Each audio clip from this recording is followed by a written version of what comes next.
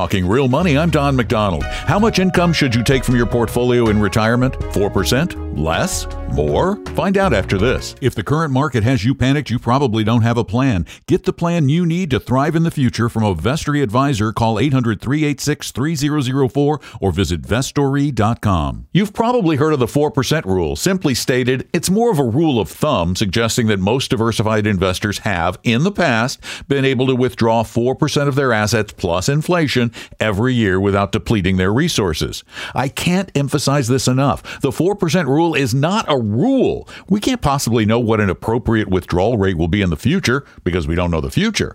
So how do you determine how much to withdraw from your retirement assets? The key is flexibility. While it has worked in the past, the 4% rule may not work in the future with lower interest rates and reduced equity return expectations.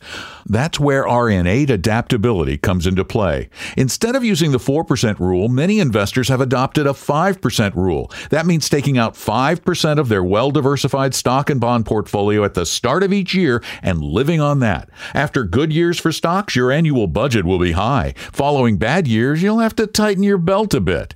The strategy has worked well for almost 50 years, and since stock prices must rise over time more than they fall, it should work in the future if you're flexible.